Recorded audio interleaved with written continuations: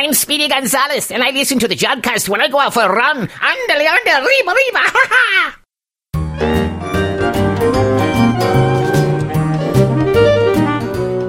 The Jodcast. Nobody expects the Spanish Inquisition. With Megan Argo, Adam Avison, Jorn Field, Jen Gupta, Liz Guzman, Ian Morison, Mark Perber, and Paul Woods. The Jodcast, April 2011 edition.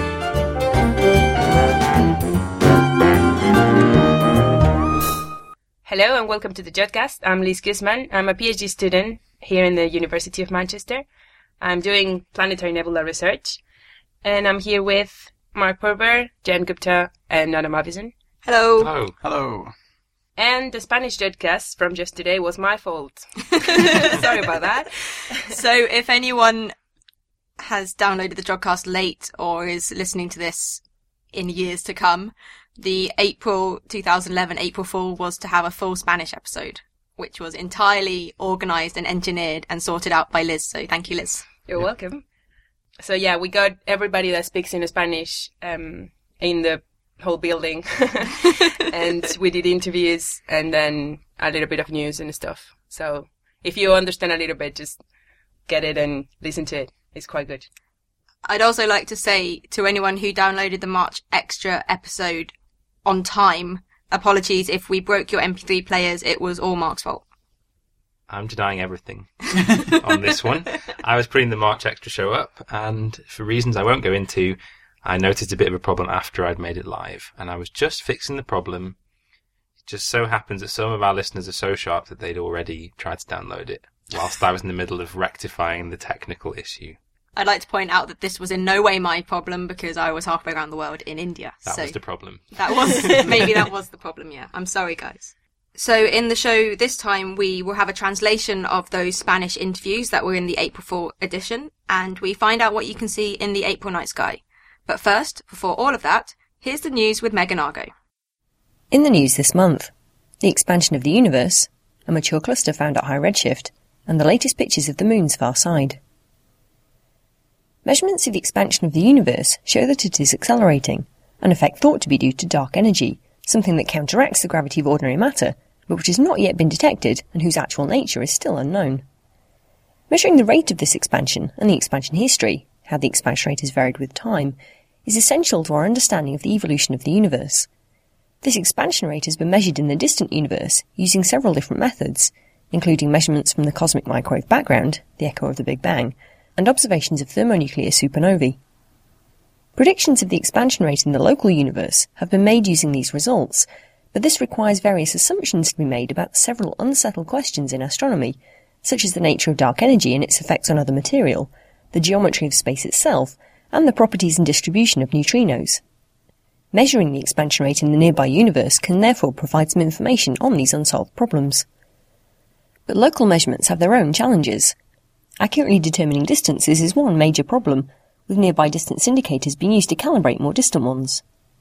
Errors in nearby calculations are then propagated out to more distant objects, significantly increasing the errors in measurements of the expansion rate. Now, in a paper published in the Astrophysical Journal, a team led by Adam Rice at Johns Hopkins University in Baltimore have measured this expansion rate more accurately than ever before.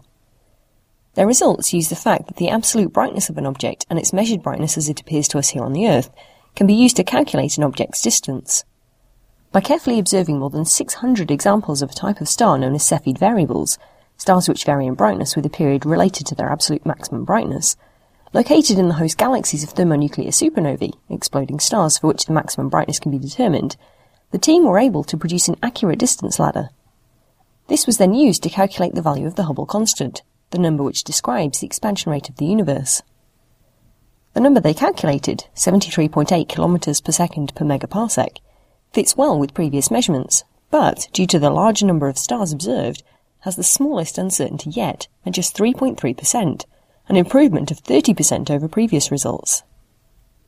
This result, combined with recent data from other cosmology experiments, has implications for our understanding of the expansion of the universe.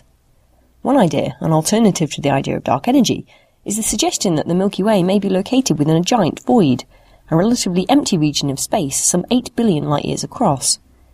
If we were located towards the centre of this bubble, galaxies accelerating away from us would be an illusion.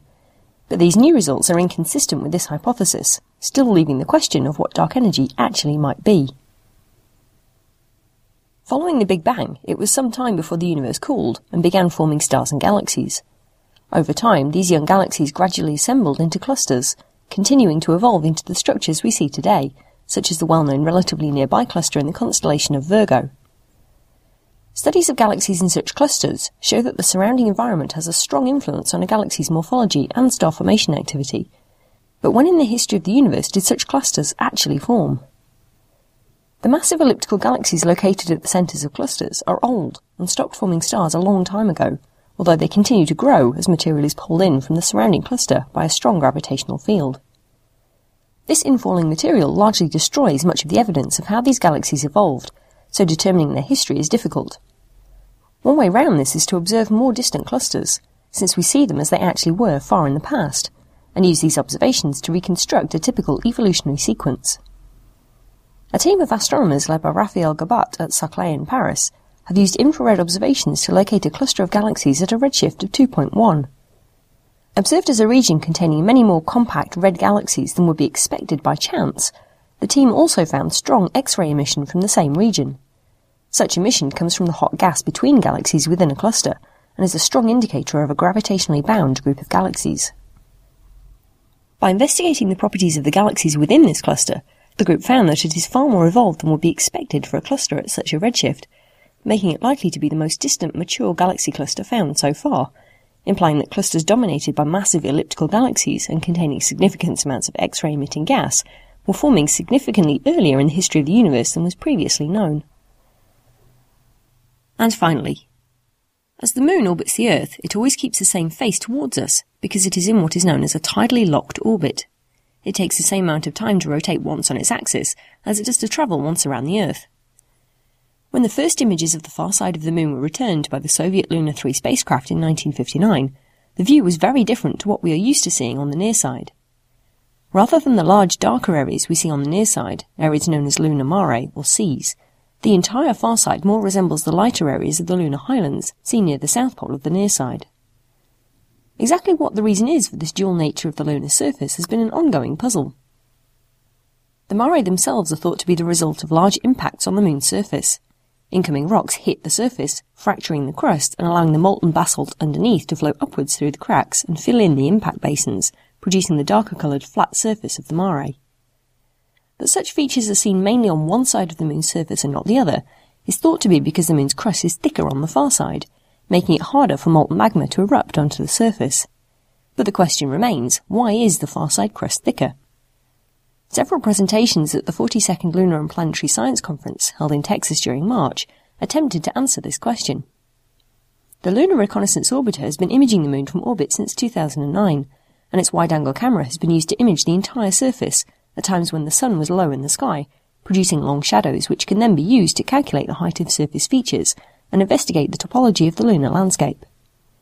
The final global dataset is yet to be completed, but a preview, released at the conference, shows the Moon's far side in spectacular detail. Thanks for that, Megan. So the criteria for being interviewed for the Spanish Jodcast was Liz sent out an email in Spanish that basically translated as, if you can read this, then we need you for the Jodcast. Thankfully, we've got a number of Spanish speakers, both native and slowly learning, who responded. Thus, we had the interviews and the presenters for the April Fool's show. And when Paul and Liz went and did all the interviews, they first got the interviewees to speak in Spanish, and then they pretty much repeated the interview again in English. So they're as close as you're going to get as a literal translation. Probably better than sticking it in Google Translate. And we got a decent cross-section of the research at Jodrell Bank Centre for Astrophysics, I think. Yeah, so here are those interviews. Hello everyone, I'm Liz Guzman and I'm with Dr. Paul Woods, and we're going to do an interview with Dr. Bob Watson, who's an astronomer here in our Manchester University. He's going to talk a little bit about his work. Hello Bob, thank you for being with us. Hello, it's a pleasure to be here. Well, my work is involved in the cosmic microwave background. This is the fossil background left over from the Big Bang, and my work is involved with the Planck satellite, which is observing this radiation from space. And the study of this radiation is important because it tells you about the initial conditions in the primordial soup left over from the Big Bang. Now, in this soup, we expect to see the seeds of the large-scale structure that goes on to form galaxies, clusters of galaxies and planets due to the action of gravity on these slightly overdense regions of the very early universe. So my work in Planck involves in taking the raw data from the satellite and looking for little imperfections in the data acquisition system and identifying them and correcting them to make the data clean and usable to actually extract the scientific information from. Excellent. So that sounds really interesting. What other results have come out of the Planck satellite recently? Well, in January, a set of first release papers came out from Planck, mainly concerned with point sources and compact sources. One of those papers, which I was involved in, was concerned with anomalous microwave emission. This is a slightly strange emission that doesn't fit into the normal galactic foregrounds, which are generally due to electron spiraling in a magnetic field which causes the synchrotron, and then there's the free, which is due to interactions with ions with electrons. Those give you a foreground that's dominated on the low frequencies. On the high frequencies, there's another emission mechanism which is due to thermal dust, but just in the middle, we find this excess emission which correlates with the dust, but is too strong for that particular frequency around about 30 to 40 gigahertz, which are two bands which are used on the Planck satellite. What we think is happening is that this microwave anomalous emission is in fact due to extremely small dust grains which are spinning at gigahertz frequencies. And what is happening, there is a very slight charge on these dust grains, so as they spin, they emit like a rotating antenna called dipole emission. The reason why Planck was excellent for looking for this sort of emission is that the huge frequency range of Planck meant that for the first time, we could successfully extract the thermal dust emission from the high frequency side, and so show this peaked spectrum at around about 20 to 30 gigahertz, which falls sharply to the low frequency and high frequency side, which is just basically the distribution of the spin frequency of these small dust particles. All right. So where is this emission coming from? Well, we're seeing it in dust cloud, in some of the denser dust clouds. So we in the Planck paper we saw two regions: the Perseus region, which is one I'm mainly interested in. Another one is called Rho Ophiuchi, which is another large dust cloud that's towards the center of the galaxy. And what is this dust made of? I mean, I guess they must be pretty small particles to be spinning so rapidly. Yes.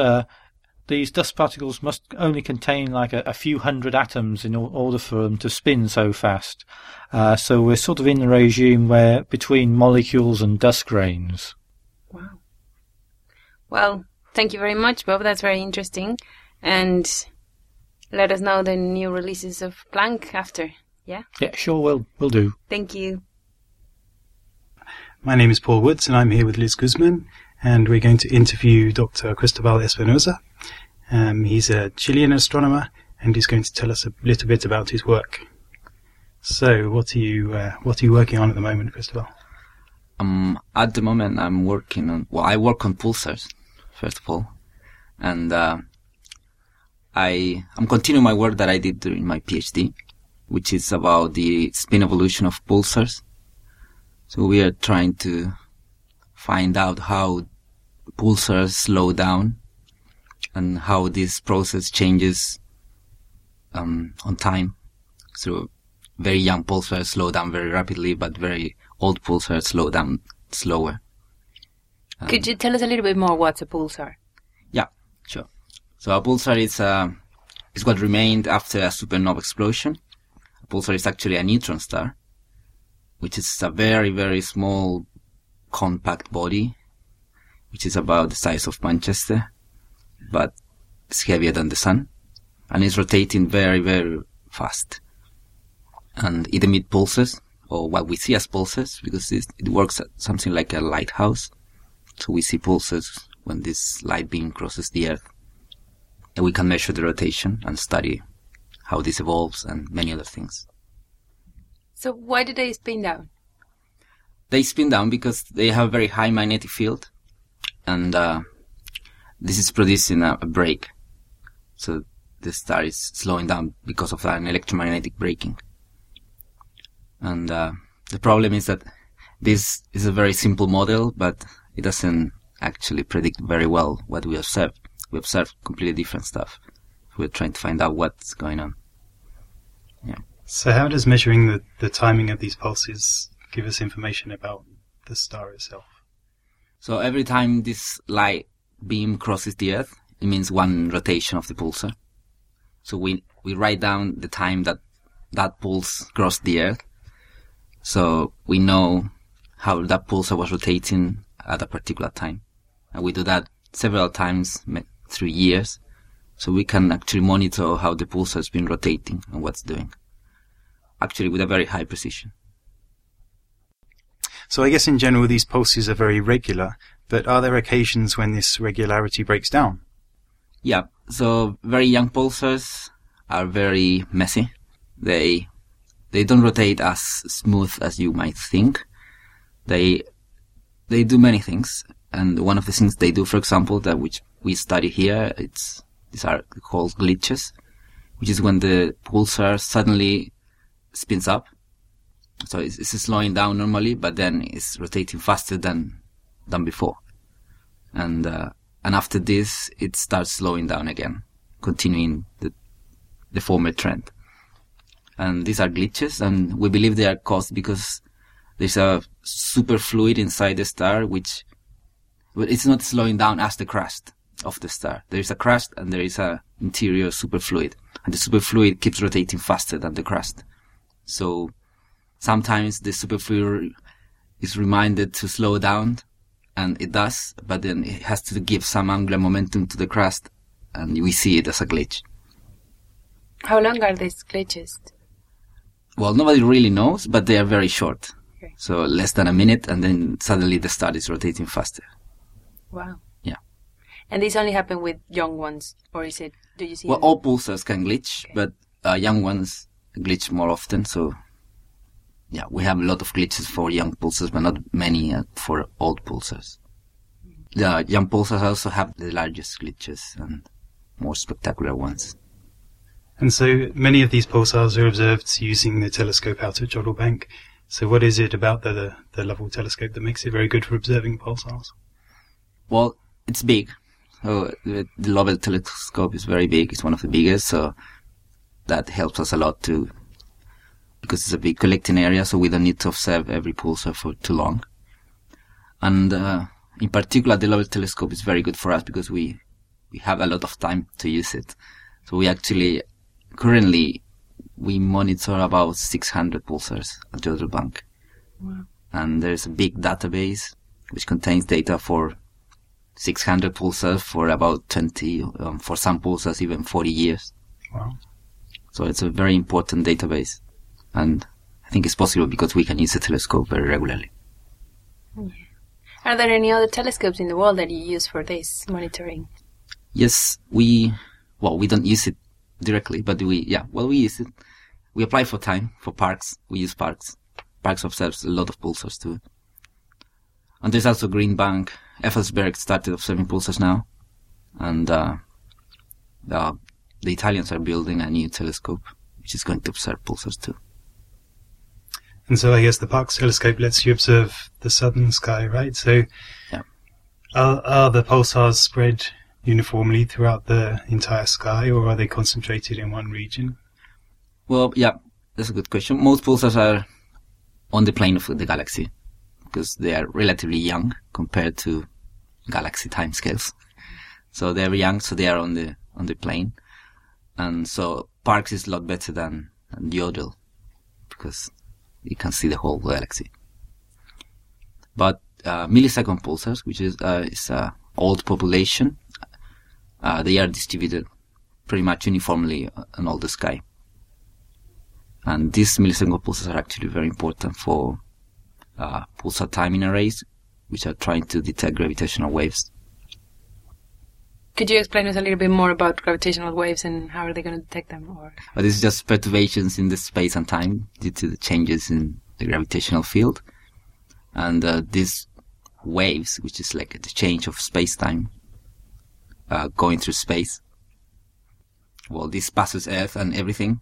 And if all pulsars around the Earth, if we have an array of pulsars, we can use them to detect that this wave passed through the pulsars, the Earth, and everything. So we believe that we should be able to find some correlation in the data using several pulsars and detect one of these waves, which would be amazing. yeah, Cool. wow. Well, thank you very much for the interview. It sounds really interesting. And yeah, let us know later how does it go and if we find the gravitational waves and everything. Sure. Hello, I'm Liz Guzman and I'm here at the University of Manchester interviewing Dr. Jaime Pineda, who is a co-found ESO Alma Fellow. He's here to tell us a little bit about his work and explain us what is his work about. Hello, Jaime. Hi, Liz. How's it going? Good. It's a pleasure to be here. Thank you. So tell us, what are you working on at the moment? Hi, Liz. So I'm working especially on star formation. I focus on the early stages of star formation, and I use a very wide range of instruments and telescopes. So I go from millimeter wavelengths, centimeter wavelengths, up to near-infrared or optical.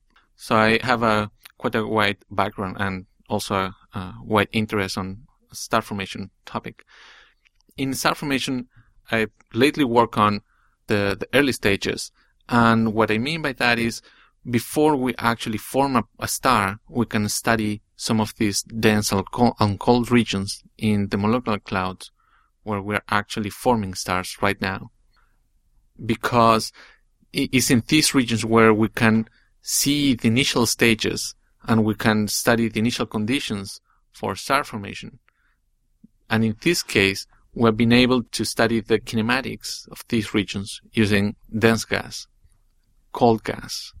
And for that, we used observatories like the Green Bank telescope in the United States, or observatories like the James Clerk Maxwell telescope in the UK, to study some of these regions and use molecular lines to get information about the velocity and how much turbulence there is in the cold dense gas.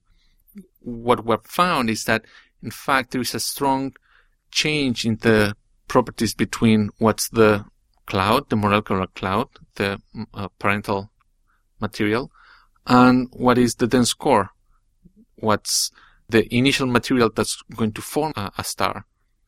So what we find is that the amount of turbulence or motions, internal motions in the gas that's going to form a star, it's very, very small. It's very little. You have very little turbulence and motions in this region, while the molecular cloud, it's highly turbulent. It's supersonic. So the question on how to take this turbulent material with high amount of velocities and then form some of these very small and quiescent objects, it's one of the most important tests to the star formation theories that are currently being proposed. And what we find is also that this transition between the quiescent gas and the very turbulent gas is very sharp. So it's a transition that we only found 1 or 2 years ago and was never observed previously. And we're able to put very strong limits on the size scale of this transition. And some of the theorists are working right now to try to reproduce these observations and try to see what are the key parameters on their models that will allow them to reproduce the observations and therefore constrain their own theories. However, if we go even further, we can observe also regions that are just forming one of these stars, meaning that the material is still falling to increase the mass of the protostar. And if we observe them in some of the, for example, the space telescope, the Herschel Space Observatory, we don't see anything. We don't see anything in near infrared or mid infrared or even optical wavelength. And therefore, it means that we are finding objects that are just being born. They are just being created. And we can study the initial conditions of star formation because these objects have not been able to affect the cloud that much. So we can actually see what's the initial conditions for star formation. And we can also study the detailed processes that are involved in the star formation for these very early stages. So, wow, this is very interesting. Okay, so just explain us a little bit. These star-forming regions, are they all over the galaxy, or are they in some spatial places? So the star-forming regions are mostly located in what they're called molecular clouds, and they lie around usually in the spiral arms and also in the galactic center. So it's in these regions that you see when you take a look at the images of external galaxies, where you can see very clear, nice spiral arms. It's because they are just forming stars. Some of the massive stars, they are just being born, and these are the regions that are forming stars in the galaxy. But luckily for us, we have very nearby star-forming regions, only a couple of 100 light years from us. So we can actually do a very detailed study of the star formation process in these regions, and especially with the upcoming observatory ALMA, we'll be able to take some of the highest angular resolution observations ever taken for some of these regions, and we'll be able to study chemistry. We'll be able to get information about kinematics in some of these regions and study the star formation process in a way that's never been done before. So I think this new observatory, ALMA, is going to make us think about star formation in a whole different way, and that's what we're looking for in the next couple of months, waiting for the first call of proposals. So, excellent. Sounds very, very interesting.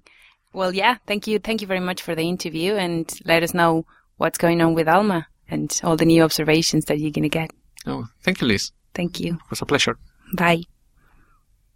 Hello, everyone. I'm Liz Guzman, and I'm with Dr. Paul Woods. We're doing an interview with the PhD student Matias Vidal, which is going to tell us a little bit of his PhD work now. Hi, Liz. Well, I'm just first-year student here in Manchester, and I'm working on a topic which is related with cosmology and galactic astrophysics at the same time. I'm studying the foreground emission to the CMB, the cosmic microwave background, which is this CMB is the fossil radiation, thermal radiation that came from the very early universe. And my work is focused on studying the emission from our own galaxy, which is in the same frequency range as the CMB. So in order to make all the cosmological studies that we want to do with this radiation, we need to characterize very precisely the galactic emission, which is in the same frequency range. And our own galaxy is emitting the dust and gas of the galaxy is emitting a lot in this frequency. So we need to subtract this emission in order to make all the CMB analysis. For instance, this very successful satellite WMAP, which leads us a lot of really, really important cosmological information. All that work is based on how well you can characterize the foreground emission, because you need to subtract all this to get the real CMB data. What is this frequency range in? It's in the microwave part of the spectrum. Is from say 20 gigahertz till 100, which is close to 1 centimeter in wavelength.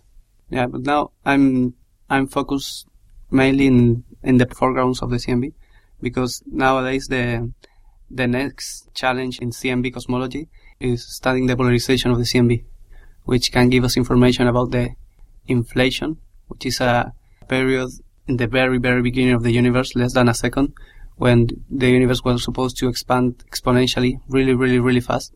But it's a very important part of the theory of the Big Bang and how the universe was formed. It didn't have any observational proof And now with studying the polarization of the CMB, we can have some proofs of that. So now I'm focused on studying the emission of our own galaxy, but on polarization. Can you just explain what polarization is? Where does it come from? And, polarization is a kind of characterization of the light. Normal light, like, I don't know, sunlight, is composed of lots and lots and lots of different polarization modes. And if you put a polarization filter, for instance, these sunglasses which has a filter, they only let to pass light which has a particular polarization, say linear polarization. And the CMB, in this case, has a particular polarization signal. And with telescope which can observe polarized light, like with telescope with a sunglass which observes this polarized light, we can see this information in this form of light.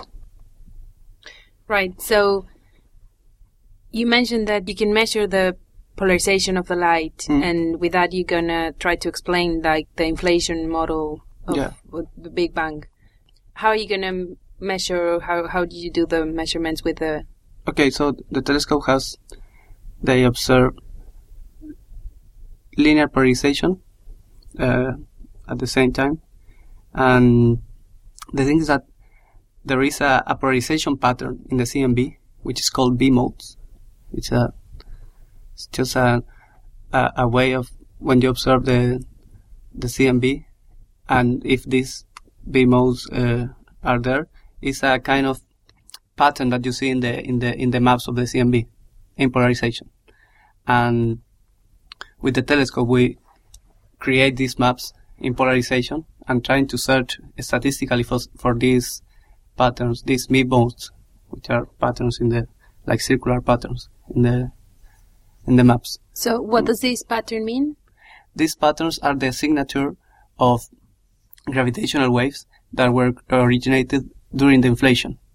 So the universe expanded really, really fast at that time, and that creates a gravitational wave background, which is like all the universe is oscillating because of this really, really big inflation expansion of the universe.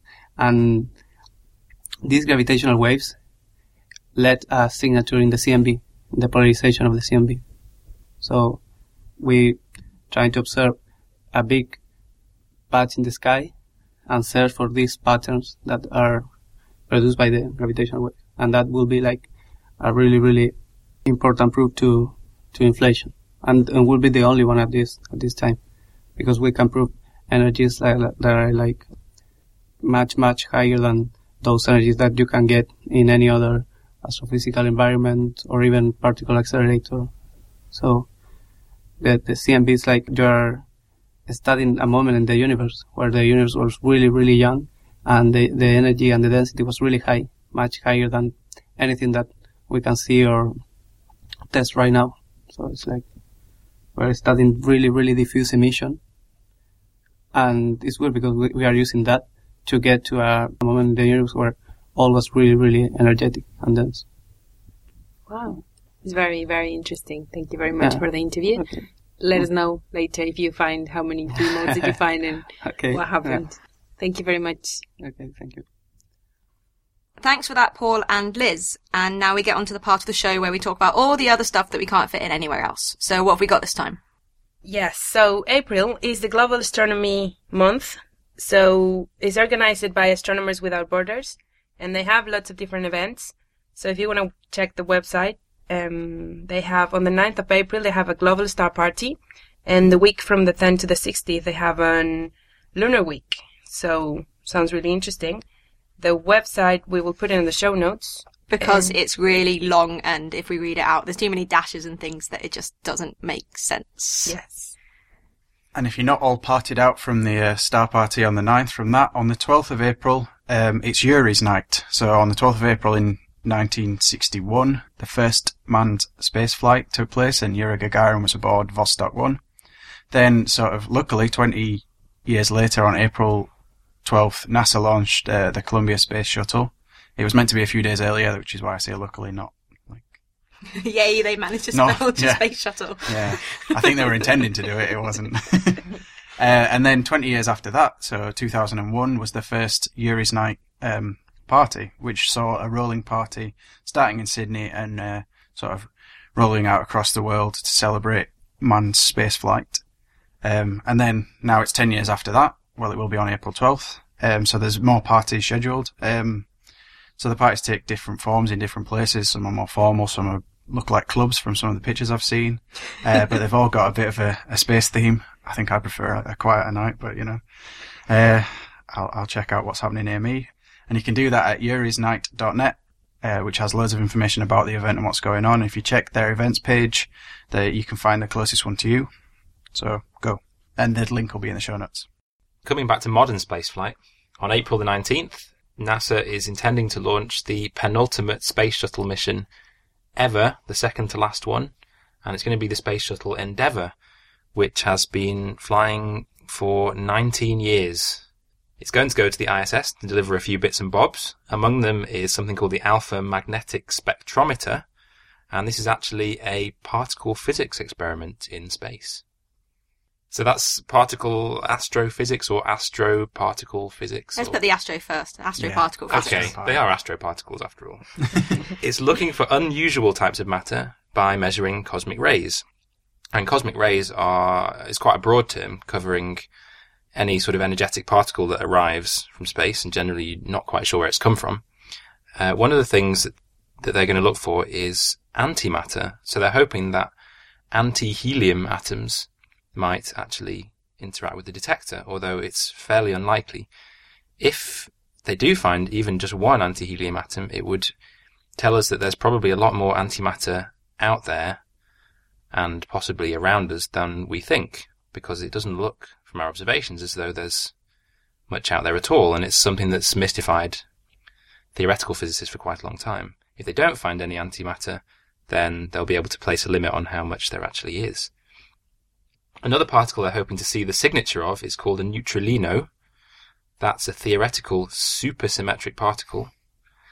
And if neutralinos exist, they should be interacting and causing quantities of other charged particles and antiparticles to be seen. And these experiments are rather difficult to do within the Earth's atmosphere, which is why they've taken this up to the space station. And when Endeavour comes down for the last time, it will have travelled over 100 million miles in total in space. Whoa. And then that'll leave just one more shuttle mission, which is supposed to happen in the summer. Coming back down to Earth, the UK's National Astronomy Meeting is taking place from the 17th to the 21st of April in Llandudno in North Wales. Woo! Woo! So... You can tell who's going from who just said woo. Mark is not going. So regular listeners will know that this is the largest meeting of UK professional astronomers that happens. It happens every year, and most years the Jodcast goes along armed with our recorders and try to get as many interviews as possible.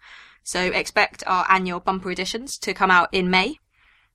And there are also some public talks going on. So on the Monday, on the 18th of April, there are 2 talks which I assume are in Welsh because the titles are in Welsh and therefore I have no idea what they're about, but that should be interesting. And on the Wednesday, on the 20th of April, Dr. Lucy Green, who many people will recognise that name because she's been on TV quite a lot recently, she'll be giving a talk about the sun. We don't have specific details because they don't seem to be on the website yet, like location and times, but we'll advertise those on Twitter once we know that. And if you're in the area, get in touch because we always like meeting new Jodcast listeners and maybe we could have a mini Jod pub in Wales. Woo! Yay! Boo, I'm still not going. And finally, we should point out that the new Jodrell Bank Discovery Centre is nearly finished. All the buildings are complete and the landscapers and exhibition builders are just finalising things. So hopefully the new centre will be open in mid-April. We don't know a date yet, but keep an eye on the website for details. And I'm quite excited about that because in all my time at Manchester, Jodrell Bank's been operating the reduced visitors centre. So they had some exhibitions up and the 3D theatre, but they'd knocked down the old planetarium and the old visitor centre by the time I got here. So I'm looking forward to this. I remember the old visitor centre. It was very good. I went on school trips there, but that was back in the late 80s or early 90s. So it's about time, because that was quite an inspiring place, and it's about time that it got back to maybe being even better than what it has ever been before. And also on the website, they've been keeping a development diary, so you can go and have a look at some of the pictures of the new buildings and the construction, and it does look really good. So mid-April, keep an eye out, hopefully in time for the Easter holidays, I guess. And if you have been to the Visitor Centre in the past few years before it got knocked down, you may have seen a video featuring Ian Morison, who is here now to tell us what's going to be in the night sky this month. The night sky for April 2011. Over the last few months, I've been recommending a few books to help you find your way around the sky. Jenny Gupta, who is one of the Jodcast team, has just come back from India, and in a bookshop she found a little book, not that expensive, called Pocket Guide to Stars and Planets. It's actually a book that I wrote about 7 years ago now. It's only about £10 from Amazon, so it's not too expensive, but it treats the north and southern hemisphere equally in that the quarterly star charts, the two of them, north and southern hemisphere, and it includes details about 50 of the best astronomical objects to observe in the whole of the sky. So it doesn't ignore the southern hemisphere. In fact, that book's been quite popular in places like Australia and New Zealand just because of that. Those 50 objects I call the astronomical A-list. I believe it's just been translated to Spanish, actually. So if you are interested in quite a cheap little book to help you find your way around, then Amazon has it for around the £10 mark. Okay, well, what can we see in the sky?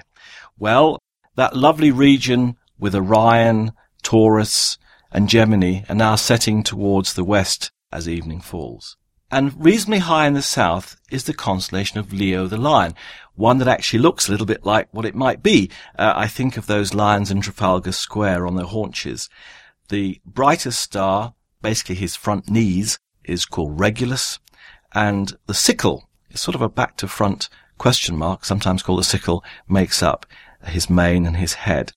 There's a nice region of fairly bright galaxies just below his nether regions, and with a telescope, if you actually align it on Regulus and sweep gently eastwards, you should perhaps come across them. Just to the rear of Leo, between Virgo and Coma Berenices, two fairly faint constellations, in fact Virgo has got a bright star Spica in it, is what we call the realm of the galaxies, where there are lots and lots of galaxies, many of them in the Messier catalogue, and these are ones that you can see given a good, clear, dark, transparent sky with a relatively small telescope. As we'll see, Saturn is currently in Virgo. A fairly bright star is up to the left, and that's Arcturus in Bootes. And above Leo, looking fairly high in the sky, is the constellation of Ursa Major, the Great Bear, with, of course, the stars making up what we call the Plough, the Americans call the Big Dipper. If you've got a small telescope, have a look at the middle star of the three that make up the handle. That's actually a double star, Alcor and Mizar, but if you look in detail, you'll see that Mizar is itself a double. So it looks rather good, and there's a fourth little star in the field of view as well. So that's a nice thing to spot. So perhaps not the most dynamic sky in the evening. Of course, as the night passes on, then we get the stars Vega in Lyra, Deneb in Cygnus beginning to rise, and they will basically form part of what's called the summer triangle with the star Altair in the constellation the Eagle. So not a bad time to observe, and of course we have to wait up a little bit later at the present time in order to do so. Well, what about the planets? Well, Jupiter passes behind the Sun on April the 6th. That's called superior conjunction. So obviously you won't see it in the early part of April. But at the very end of April, it will rise shortly before the Sun, and you might be able to glimpse it with binoculars just above the eastern horizon. Its magnitude will then be about minus 2.1, angular size about 33 arc seconds. It's not really the best month to observe it, but I'll come back to it in a highlight towards the end. Well, what about Saturn? This is really one of the two best months to observe Saturn in its current apparition. It's now an evening object rising before sunset at the beginning of April. It actually reaches opposition on the night of April the 3rd, 4th. That means it'll be due south at about 12 midnight universal time. So that means it's highest in the sky. you haven't got to wait up too long to observe it well. And I observed it from the Isle of Wight recently, and I could make out Cassini's division, which is quite a nice thing to see. The magnitude is about plus 0.4. Its brightness decreases a touch to plus 0.5. That's actually because the rings, surprisingly, although they're generally now opening out from being almost edge-on a year or so ago, they're basically, because of the Earth's motion, closing slightly this month from about 8.8 degrees to the line of sight, dropping down to 7.8 during the month. There's a plus sign there that actually indicates that we're seeing the northern hemisphere. And the rings span an angular size of 44 arc-seconds, which is about double the planet's disk. As well as seeing the Cassini division, a small telescope should easily show you Titan, which is Saturn's brightest moon, and given good conditions, other moons as well. Mercury. Well, Mercury passes in front of the Sun on the 9th of April. That's called inferior conjunction, so you're not going to see it then. But again, rather like Jupiter, it reappears in the dawn, very low down in the east, with a magnitude of plus 0.9. And again, I'll come back to that towards the end. Well, Mars has now passed behind the Sun and emerges in the pre-dawn sky towards the middle of April. The trouble is, the ecliptic, seen in the morning in the east, is at a very shallow angle to the horizon. So even though its angle from the Sun is increasing, it still has a very low elevation. You'll need a good low eastern horizon and a pair of binoculars. Obviously, make sure you don't use your binoculars once the Sun has risen. This month it has a magnitude of plus 1.2, reasonably bright, an angular size of just 4 arc-seconds, so you're not going to see any details. And again, we'll come back to that at the very, very end. Well, Venus has been a wonderful pre-dawn object shining brightly in the sky before dawn. Magnitude of minus 3.9, that means it's pretty bright. It's the brightest thing you can see in the sky, save for the moon, so that's not a bad thing to look for. Again, it's not that high now above the eastern horizon because of the angle of the ecliptic to the horizon. As it's moving, as it is, towards the far side of the Sun, its angular size is reducing. It drops from 13.2 arc-seconds down to 11.7 during the month. And you might think, well, that will mean it becomes less bright. Of course, as it does so, more of that visible disk is being illuminated by the Sun. So, in fact, the actual apparent magnitude stays constant. Okay, well, there are the planets. Let's just finally have a look at some of the highlights of the month. Well, I've already mentioned that Saturn is really coming to its best time. It's in the constellation Virgo. The rings, now 8 degrees from the line of sight, on average are now opening out, but it won't be until 2016 that they'll be at their widest again. So each year we'll have a better look of the ring system of Saturn. You should, with a small telescope, and I was able to the other day, see some of the bands on the surface and easily show, as I said, Titan. If you've looked at Saturn with a small telescope, move just a little bit to the right, because it's not far from the star Gamma Virginis. In Virgo, it's called Porrima. Porrima is a double star. It's made up of 2 identical stars, each of magnitude 3.5. Now, way back in 1919, they were separated by 6 arc-seconds, very easy to split into 2 with a small telescope. But by about 2005, we say it's at periastron, the pair was so close they could barely be split. But they're now opening out again, and this month they should be 1.7 arc-seconds apart, which means that given good seeing, which means that the atmosphere is not too turbulent, with a small telescope, you should be able to show that there are actually 2 stars there and not 1. So, when you've looked at Saturn, why not look at Porrima? After sunset on April the 5th, you have a chance of seeing what is called the old moon in the new moon's arms. And you may see, if it's clear, a very thin, 2-day-old crescent moon low in the west. Assuming, as is quite usual, there's a fair bit of cloud cover on the Earth, then so-called Earthshine will light up the remainder of the moon's surface, and you'll see it very faintly. Binoculars should show it to you pretty well. If you care to put night sky, either as one word or 2, into Google, you'll come to the night sky page that I write for the Jodrell Bank website each month.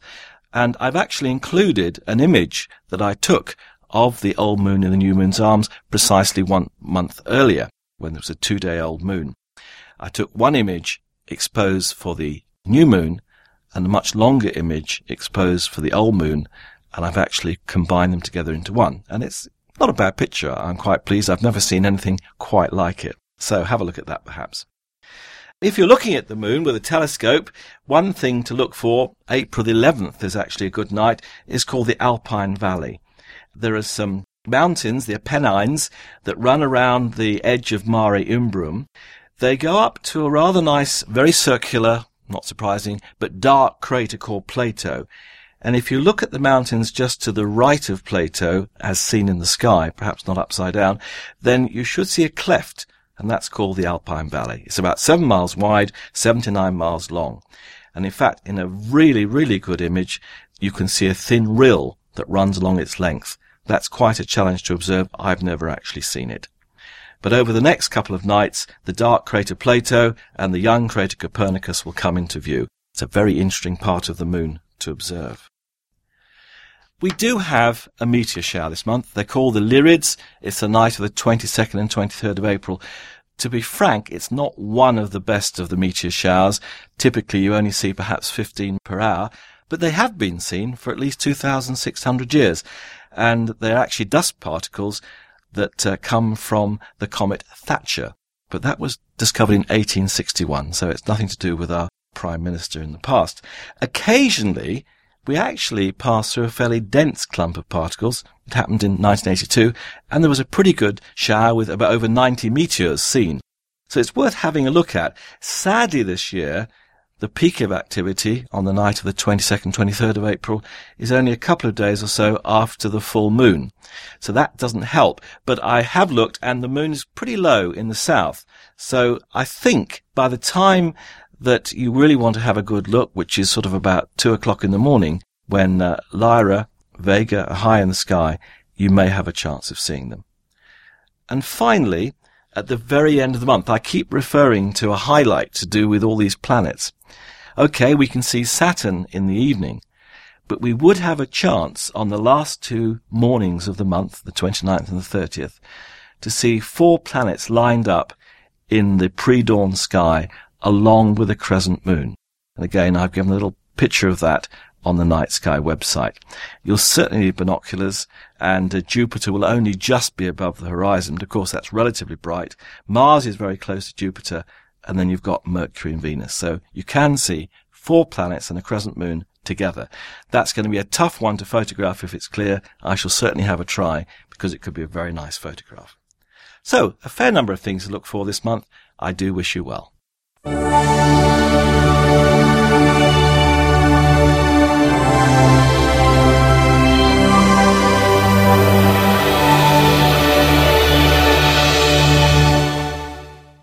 Thanks for that, Ian. So now for the Southern Sky, we have John Field. Welcome to the April Jodcast from Carter Observatory in Wellington, New Zealand. Autumn has arrived in the Southern Hemisphere. Over the last month, our daylight hours have continued to get shorter as we pass the autumnal equinox, and will continue to do so until the time of the winter solstice in June. One advantage of the longer nighttime hours means we can start our stargazing at a much more reasonable time. Low after twilight in the west, with Oni's head marked by the V-shaped cluster called the Hyades, and with the bright foreground star Aldebaran marking one of his eyes, is Taurus the Bull. The Pleiades marking the back of the Bull will be lost in the twilight sky during April, and will not appear until the morning sky in June, around the time of the Southern Hemisphere winter solstice.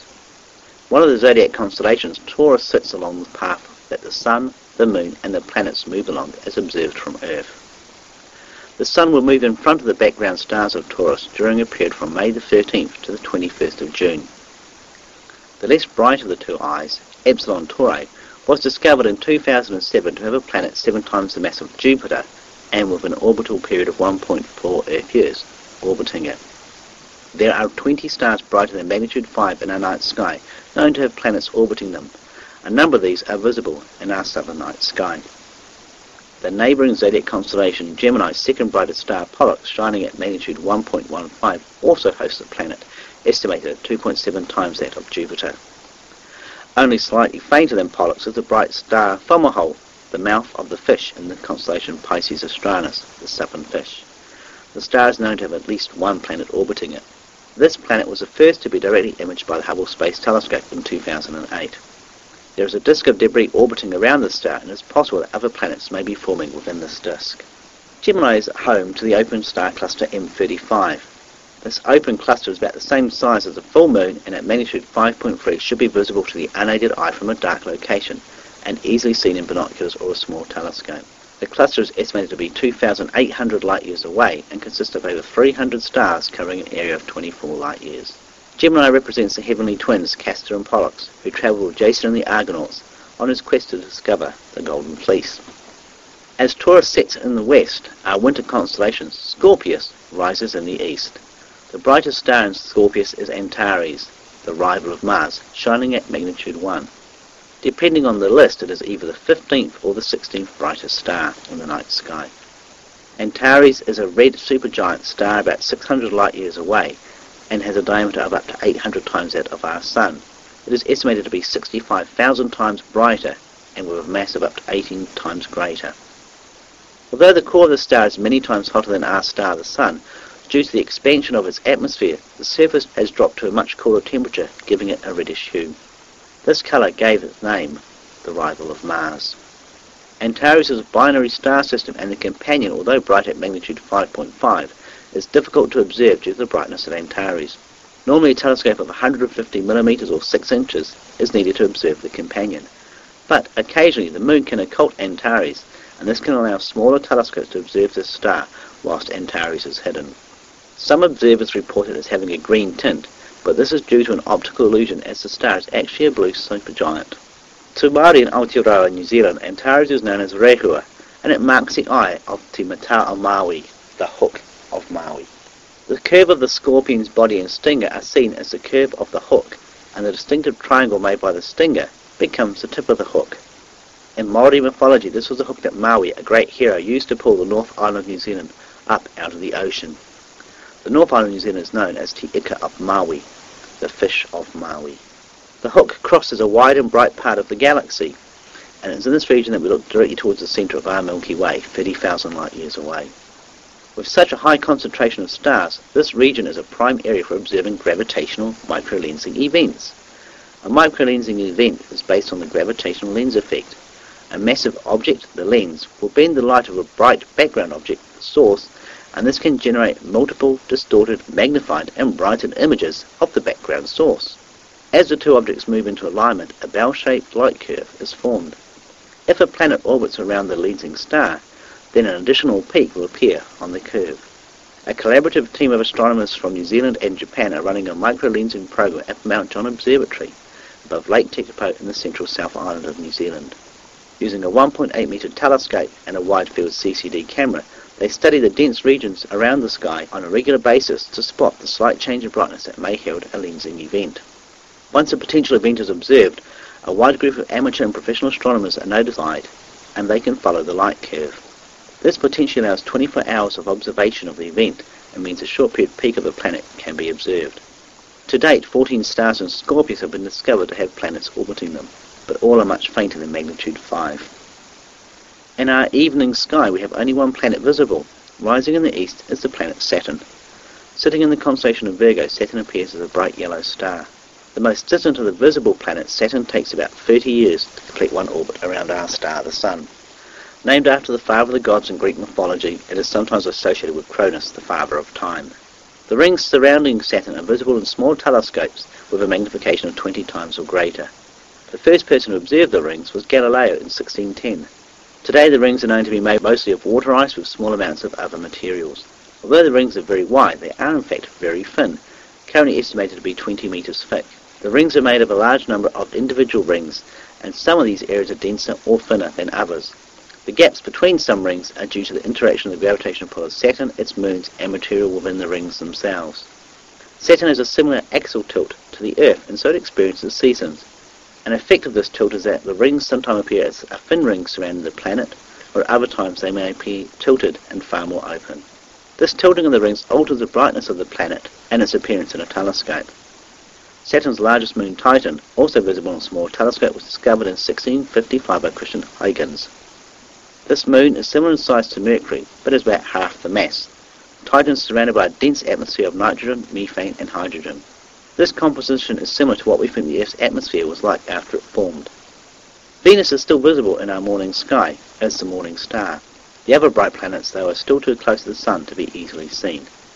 Many thanks for listening into our Jodcast, and we hope you have clear skies and great observing. Thanks for that, John. And now it's time to round up your feedback. So first up, we've had quite a lot of posts since the last show, actually. I think our pleas for post have finally paid off.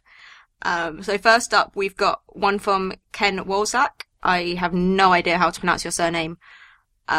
He's at the Adler Planetarium in Chicago, and he actually emailed us a while ago when I said that I wanted a signed copy of the Hannes Verwerp comic, and because Chris Lintott is at the Adler Planetarium at the moment, and he's followed through and sent me a copy of the comic signed by Chris, so thank you very much for that. He also, as I said, sent us a postcard with the planetarium on it, which is very nice, saying, "Keep up the amazing work, your podcast is the best, deepest one out there, I can't thank you enough." I love that kind of feedback. It makes me all happy inside. We've had a postcard from Switzerland. Marek Michik, who lives right next to the Sirius Sternwarte Planetarium, got in touch with us, and his postcard has pictures of the planetarium and what you can see through the telescope there. And he says it's well worth a visit. So we got another postcard from Mike Kelly from Kaprun in Austria. He has been skiing there, and he just said that the sky is really clear, and he has been in Sirius and lots of stars. Thank you for that. We've also had a postcard from Susan Kelly showing the wonderful Sydney Opera House and the Harbour Bridge. And she's also sent us a real-life actual Jod pic of her in a Jodcast t-shirt stood in front of a nice outdoor bathing area in Sydney, which is making me very jealous because it's a lovely city of Sydney.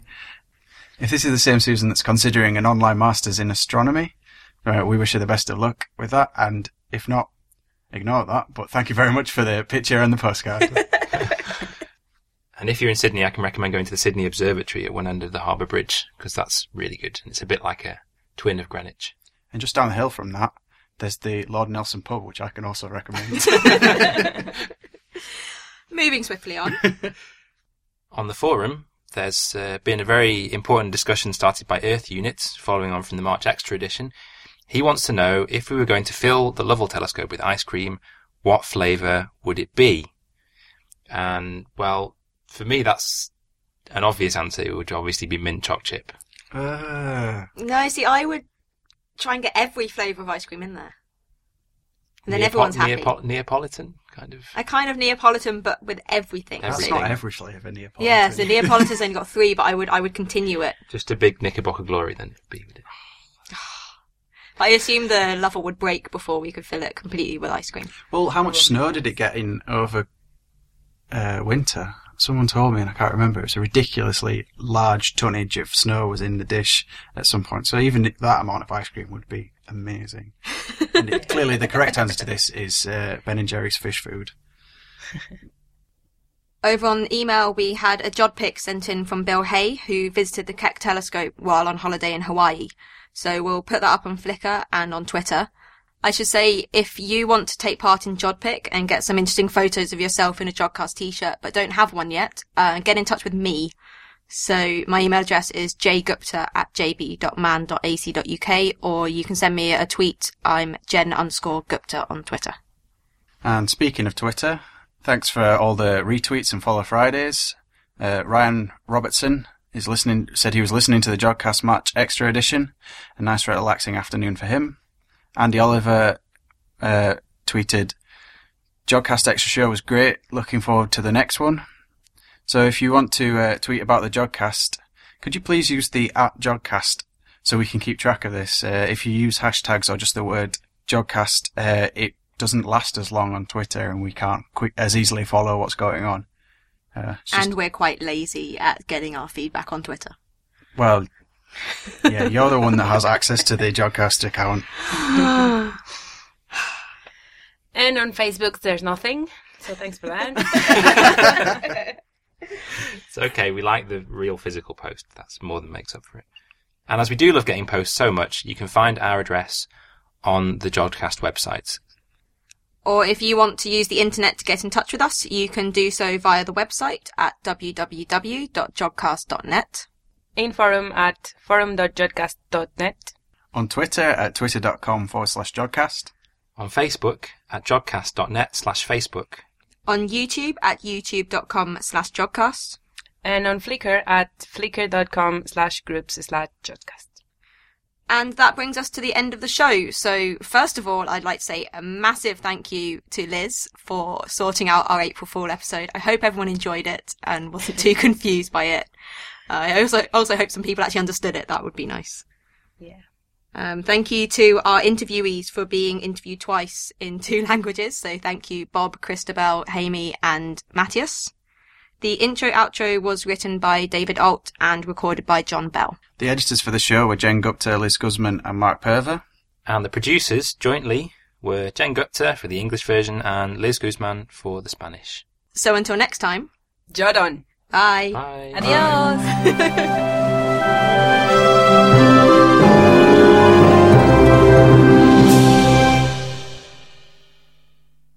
I love the Jodcast because I can keep up with astronomers. What a shame they can't keep up with me. Arriba! Hoo-hoo!